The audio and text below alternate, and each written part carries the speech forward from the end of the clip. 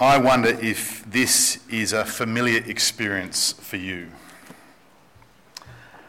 Right, now, time for my daily quiet time, my time in God's Word, personal devotional time. Right. Well, where should I start? I wonder where I should go. Kids! Shush! Turn it down! Now, I was thinking about the love of God. Now, I'm trying to read about the love of God for the love of God. Now, yeah, I don't really know. Actually, I think I might just get a cup of tea for a minute. Get a cup of tea. Okay. Tea, right.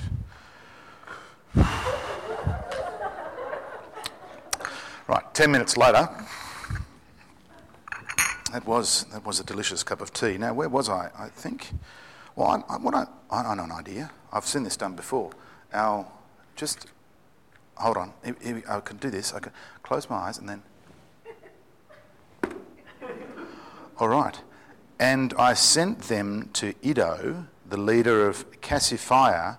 I told them what to do to Iddo and his kinsmen, the temple servants in Cassiphia, so that they might bring attendants to us for the house of God. Well, that is good, isn't it? Yes, I might have to think about that a bit longer. Why don't I start at the beginning? I'll just do that. I'll start at the beginning. That's a good idea. Here we go. So, in the beginning was. In the beginning, God created the heavens and... Kids, shush! No iPad for 5 years. That's it. None. In the beginning, God created the heavens and the earth. Now the earth was formless and empty. Darkness was over the surface of the deep, and the Spirit of God was hovering over the waters. There's lots of words, aren't there? Oh, there's lots. Actually, there's no pictures. I don't know. I can't find any pictures at all. That's a bit tricky. I know an idea. I might go to the end. I'll see how it finishes. Okay. All right. So, all right. I warn everyone who hears the words of this prophecy of this book, if anyone adds anything to them, why would you add to them? There's so many already. Understand? Oh, I am feeling a little bit peckish. I might just grab something to eat for a minute. It won't be long. Just grab something to eat. Anyway, there we go. So does that resonate with any of you? Have you ever been there? Yes? Probably not all of them, not shouting at the kids in love like I obviously have done. Today I want to help you. I want to help you with that, right? I'll help you with that experience there. Take you from that. I don't want to leave you there. I guess I want to take you on a bit of a journey of reading the Bible. For those who need that help, today's a day to reset. We've been talking about resetting, this series of 5 healthy habits of growing faithful Christians. So today's a reset when it comes to reading our Bible. We've talked about church, we've talked about prayer. Today is a day to reset. So if that's you, I want to help you. I want to take you away from that spot there and then bring you to a much better place of regularly reading the Word of God. Now, if you're already in a good habit of reading the Word of God, and that's something that you do regularly, then today's about just encouraging you to keep doing it. Keep doing that, and know the importance of what you're doing. So, in your bulletins, there's a little outline there. You might want to scribble some notes down. Have that open in front of you. Most of the Bible verses will be up on the screen. We're preaching through some topical things at the moment, so most of the Bible verses will be up there. Otherwise, I'd encourage you to have your Bible open in front of you. Although you might want to have Psalm 119 open in front of you, because we'll come back to that in a bit more depth in a moment. We'll have a Q&A at the end. If you've got any questions or comments, words of encouragement, let's pray for us all as we look at God's Word now. Father, we pray, we thank you for your Word. We thank you that it's a lamp to our feet, as we'll see in a moment, that is precious. And as we hear it today, as we focus on it, Lord, we thank you for it. We pray that you'd speak to us, and we pray that you'd change us so that we can hear from you and know you more and more. In Jesus' name, amen. So 1 Peter 2 verse 2, the apostle writes, "Like newborn babies, crave pure spiritual milk, so that by it you may grow up in your salvation, now that you have tasted that the Lord is good."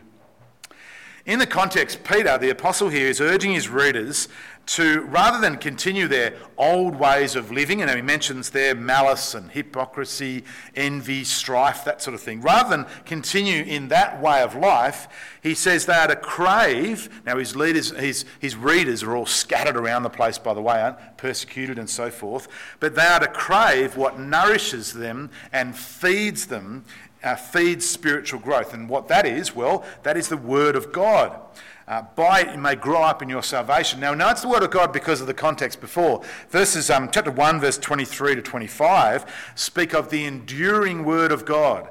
The Word of God that endures forever. That was preached to them, the apostle writes. That's that pure spiritual milk that will help them grow up into their salvation. Become more and more like Jesus, be mature in their salvation. But here's the problem. Reading the Bible sometimes is like this. It's a bit of a challenge. Sometimes we don't know where to start. Life is just really busy. We find the whole thing threatening. There are a lot of words. And it's such a big book as well. And there are some really confusing bits. And frankly, there are some bits too that, well, they're a little bit embarrassing. But it's essential reading. It's essential reading, for by it we mature in our relationship with God. In trust and obedience, we grow up into our salvation. So today's the third in our series, in our Reset series. And today I've just given it the title, you can see in your outline there, Milking the Word, right? It's the how-to of reading the Bible, listening to it, understanding it, drinking it down, extracting it, milking the Word. As we use the Bible's analogy with milk, in some ways we're to be like then, well, we're to be like a good dairy farmer, okay, who knows the value of milk, who's self-disciplined, and has got a good idea of the how-to. So that's sort of our structure of where we're heading today, and you can see that on your outline. But first, let's remind ourselves of the value of pure spiritual milk. Because sometimes when we're not so sure what to do or how to read it, we end up asking ourselves, why do I bother? So, number one, first point in your outline there says, like a good dairy farmer, we know that the milk is precious. Of course, it's the dairy farmer's livelihood, isn't it? Friends, without the living and active Word of God, the living and active Word of God is the Christian's livelihood. Without it, we're lost. It's precious. And it's precious because it tells us of God and it's from God. So I did a bit of research on dairy farmers. There used to be quite a few dairy farmers in this sort of area. I think there's only 2 or 3 now. I've never worked on a dairy farm. They work far too hard for me. They get up very early in the morning, don't they? 4 o'clock or something. It's an ungodly time. No, it's good on them. But I asked a few. I got some information. I learnt this as well. This is what I did learn. Did you know that the cow's milk tells the farmer something about the cow? Now, of course, you all knew that. You've lived in Robbo for ages, but I didn't know that. But I now do. It can tell the farmer something about the cow's protein, fat levels, even the type of grass the cow has been eating, if the cow is properly hydrated. How about that? I think that's fascinating. That's some things. It can tell some things about the cow. But the Bible, the Word of God, tells us everything we need to know about God. Not just some things. Everything we need to know about life and how to get life right, because it's from God. All Scripture, chapter 2 Timothy 3, verse 16. Oh, there's my cow. There we go. Good-looking cow. But verse 16, all Scripture is God-breathed. So Scripture is precious because it comes from God. These are the words of God, not men and women. God is the author. And so it's precious because of who wrote it. When Michelle and I were dating, a long time ago,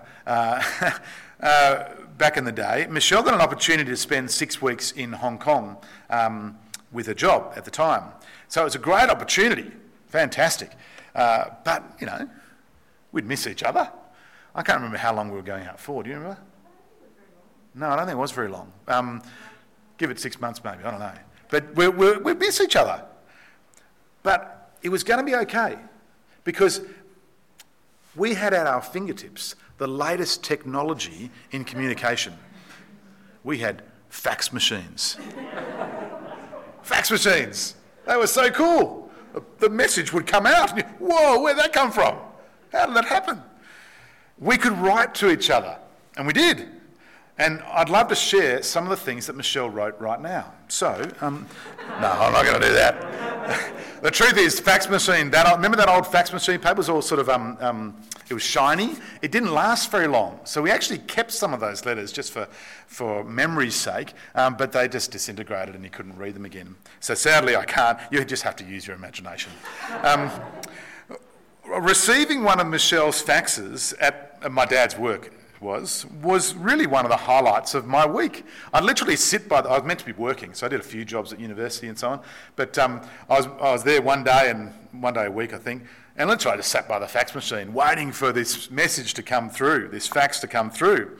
Those faxes were precious to me, not because of the paper they were written on or the technology, as amazing as it was. They were precious to me because they were Michelle's words. That's why they were precious to me. These words in our Bibles are precious because the God who created us, who created everything, who knows us intimately, who knows the number of hairs on our head, speaks to us through them. They are God-breathed, 2 Timothy 3 verse 16 says. God breathes out his words by his Spirit, the Bible says. It's actually a play on words. The Apostle Paul, who wrote that section of the Bible in 2 Timothy, uses it's a play on a Hebrew word because the Hebrew word for spirit is also breath, ruach. And so Paul is making a comment about God's Spirit working through Scripture, what we have in our hot little hands today. 2 Timothy 1 verse 3 tells us that everything in the Scriptures, God's very great promises, in the Scriptures, we have everything we need for life and godliness. Let me read it to you. So his divine power has given us everything we need for a godly life through our knowledge of him who called us by his own glory and goodness. Through these, he has given us his very great and precious promises, so that through them you may participate in the divine nature, having escaped the corruption in the world caused by evil desires. So the Apostle Peter is telling us here that in the Scriptures, God's very great and precious promises, we have everything we need for life and godliness. And if we went back to 2 Timothy again, Paul fleshes this idea out about the purpose of Scripture. These verses tell us about the why of Scripture. Why is it written for us? So in verse 15, you can see it makes us wise for salvation. The Scriptures tell us of the gospel. How we'll be saved. It tells us about God and his Son Jesus, who died for our sin to save us from the coming judgment. The Scriptures are essentially about God and his work and what he has done and what he will do. But the Scriptures the Scriptures themselves, the pages here won't save you. That was the problem with the Pharisees. But the Bible tells us that the Scriptures themselves tell us of the God who does save. Now again, let's look a little bit more closely. Verse 16 and 17. All Scripture is God-breathed and useful for teaching, rebuking, correcting, training in righteousness, so that the servant of God may be thoroughly equipped for every good work. Do you see the value of reading Scripture? There it is there. I was going to say in black and white, but it's in red. There's the value of Scripture, so that the servant of God may be thoroughly equipped. Life and godliness. That's what we find in the Scriptures. Everything we need for life and godliness, so we can get life right. In fact, through the Bible, God helps us to see the world through his eyes. We get God's worldview, a spiritual worldview, God's worldview, to see life in focus, clearly, not blurry, to get life right. Now that's the blessed life described in Psalm 1. You might remember this psalm. Psalm 1 describes the poster boy, right, who delights in the word of the Lord. And such delight results in him being blessed. He's the guy, he delights in the law of the Lord, who meditates on his law day and night. He's the guy we want to be, right? That's the purpose of Psalm 1. We look at him and go, I want to be that guy. I want what he's got. He's the guy we ought to envy in a nice sort of way, in a good way. Now the psalmist knew how precious the word of God is, and so he delighted in it. So if you've still got it open, Psalm 119, it's a long psalm, but the section we read continues about the word of God and the importance and purpose of the word of God. But if you look with me from sort of Psalm 97 onwards, you can sort of flick through as I make a few points. But you might remember how the psalmist describes God's word, the law. So the psalmist describes God's word as from God. Your law, your precepts, your words that teach and guide and give life. They are special to the psalmist. They're immensely valuable. And what does he gain from God's word? Well, we pick up that he gains wisdom and understanding beyond his years. It helps him to avoid evil. A bit like Psalm 1, who the psalmist, this blessed or right, this person who delights in the word of God does not walk in the counsel of the wicked. In other words, they walk in the counsel of the word of God. That's the counsel they listen to. That's the counsel they soak in. It's precious to him. Not the counsel of the wicked, those who don't know God. Their advice is no good to them at all, good to him at all, but the word of God is. By God's word, he gains life. It is a guide for his feet. A lamp for his feet, his path. Now, how does he feel about God's word? Because this Psalm 119 it's soaked in feelings, in emotion when we read the word of God. How does he feel? He loves it, he says. You see, God's word is from God, and so it's relational. The Bible is about a relationship, and here is God speaking to us. It's not just there to win some trivia competitions. It's God speaking to us, and so it's relational, and so the psalmist loves it. And it's sweet, he calls it, sweeter than honey. Lovely description of the word of God. It's sweeter than honey. Don't read the word of God because I tell you so. I tell you to do it. Read the word of God because what it is, it's God speaking to us. It's God's precious word. That's why we read the word of God. So, as we come to read and understand the precious word of God, this idea of milking the word, one thing must happen. Just as cows won't milk themselves, as far as I know they don't milk themselves. Someone can correct me if they like, but I haven't seen that happen. I did Google it, doesn't work. Well, we need ourselves to take it up and read. We need to pick it up and read. St. Augustine of Hippo, North Africa, he was one of the early church fathers. He lived from 354 AD to 430 AD. Great theologian. People still read him today. One of the great church leaders of the 5th century. He tells the story of his conversion in Confessions. It's one of his most famous books he wrote. It's pretty hard going, but some parts are worth a read. But he describes his great depression associated with his uncleanness before God, his sin, and the attempts of his friends to convert him. So have a look at this. This is one part of Confessions. But when profound reflection had, from the secret depths of my soul, drawn together and heaped up all my misery before the sight of my heart, there arose a mighty storm, accompanied by as mighty a shower of tears. Not easy language to get in your head, but you get the idea, don't you? Here he is. Is that last line, a shower of tears, this great depression as he realises his uncleanness before God. He's far away from God. Then, as the story goes, he hears a little girl saying over and over, take up and read, take up and read. In the Latin, it's tolle lege, take up and read. Now, he didn't know of a children's game that used such a phrase over and over. But here's the second part of the little quote here.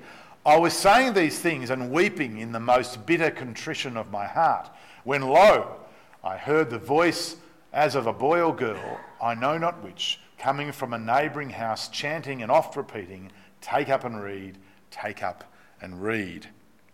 And so he took it to be a command from heaven to open the book, to take up and read. Now the passage he came across was this, Romans 13. Rather clothe yourselves with the Lord Jesus Christ and do not think about how to gratify the desires of the flesh.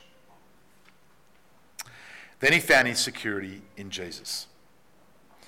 He clothed himself with him. And so he says here, by a light, as it were, of security infused in my heart, all the gloom of doubt vanished away. It's a great story. It's only part of it, really, of his conversion. The point, of course, for us, though, is that we must take it up and read.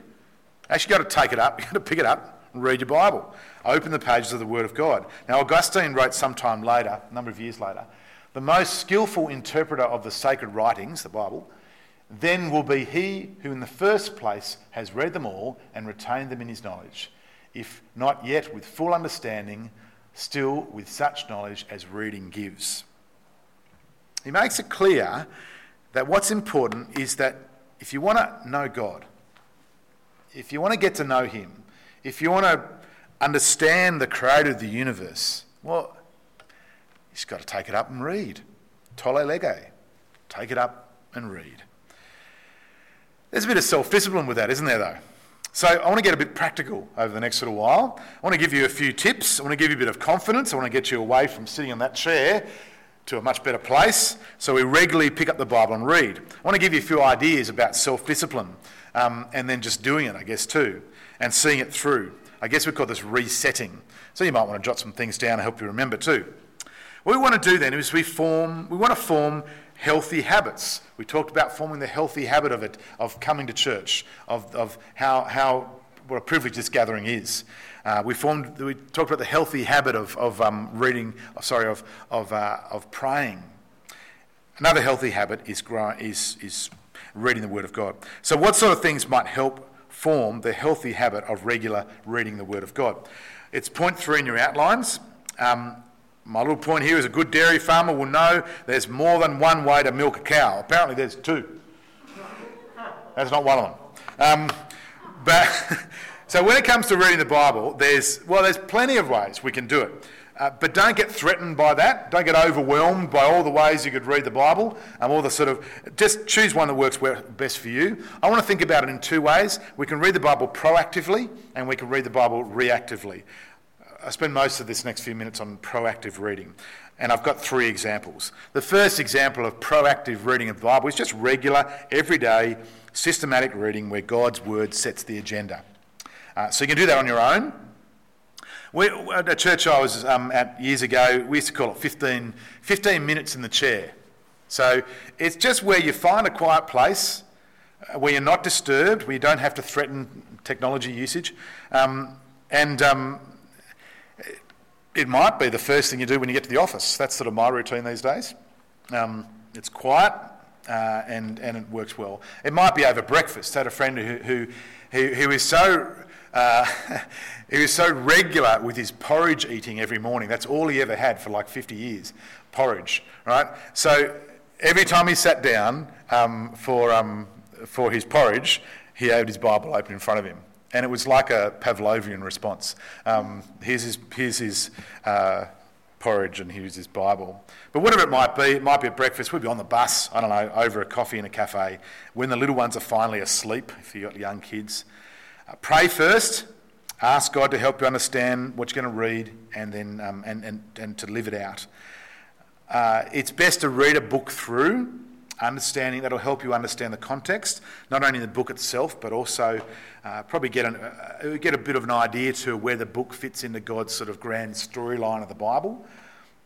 Make sure you see it through, like you wouldn't finish a novel 3/4 of the way through. You want to get to the end to see how it all finishes, how it all wraps up together. That's the same with the book in the Bible.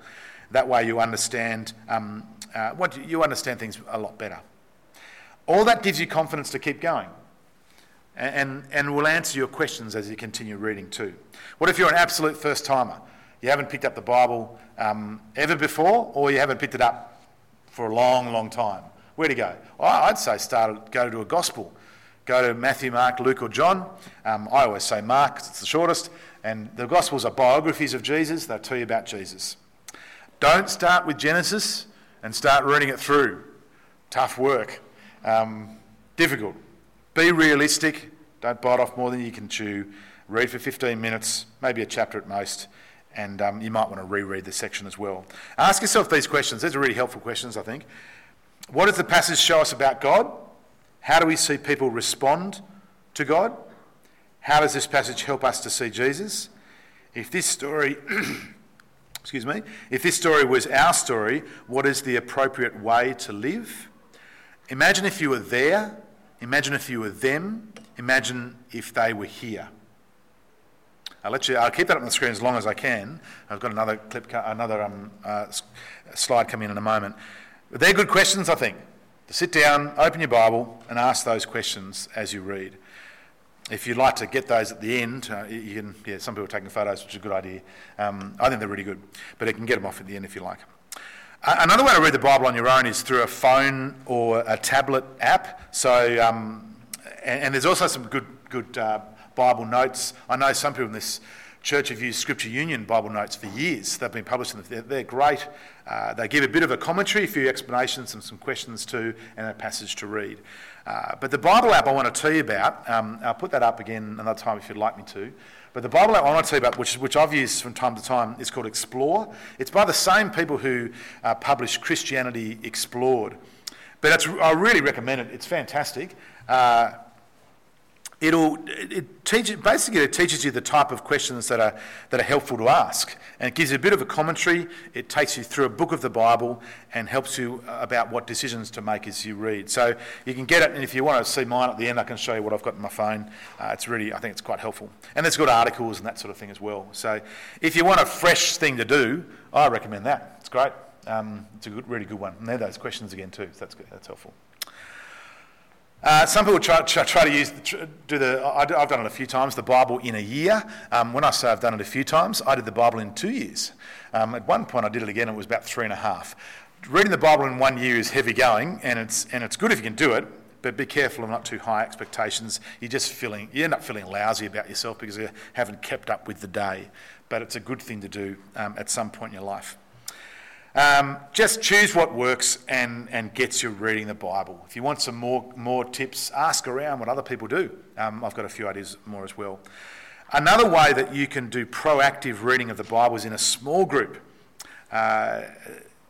In a good small group, when you read the Bible, the Word of God together, it's our small Bible study groups, discuss what it says, its implications, you share your lives together, you pray for each other, can be life-changing. If you're not in a small group, or you've been a bit slack and you haven't gone very often,